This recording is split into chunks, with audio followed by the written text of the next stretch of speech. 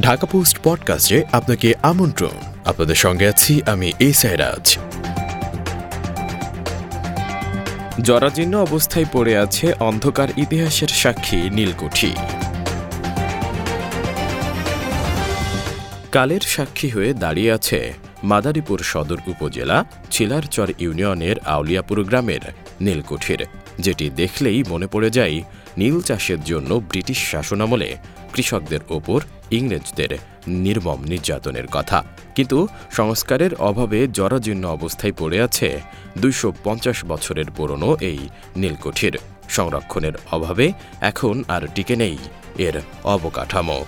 খোঁজ নিয়ে জানা যায় ইংরেজরা ২৫০ বছর আগে দক্ষিণের জেলা মাদারীপুরে নীল চাষের জন্য নীলকুঠির নামে একটি খামার স্থাপন করেছিল। এই অঞ্চলের মাটি উর্বর হওয়ায় ওই সময় এখানে বেশি নীল চাষ হতো। এ কারণে নীলকরদের আস্তানা গড়ে উঠেছিল জেলা সদরের ছিলারচর ইউনিয়নের আউলিয়াপুর গ্রামে।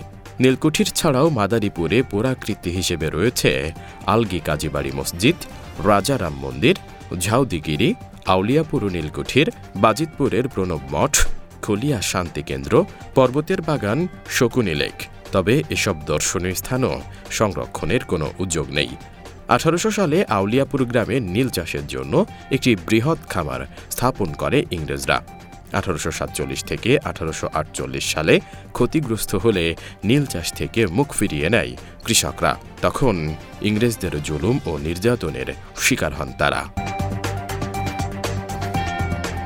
শুনছিলেন ঢাকা পোস্ট পডকাস্ট। দেশ বিদেশের সব প্রান্তের সর্বশেষ খবর জানতে ভিজিট করুন ঢাকাপোস্ট.com।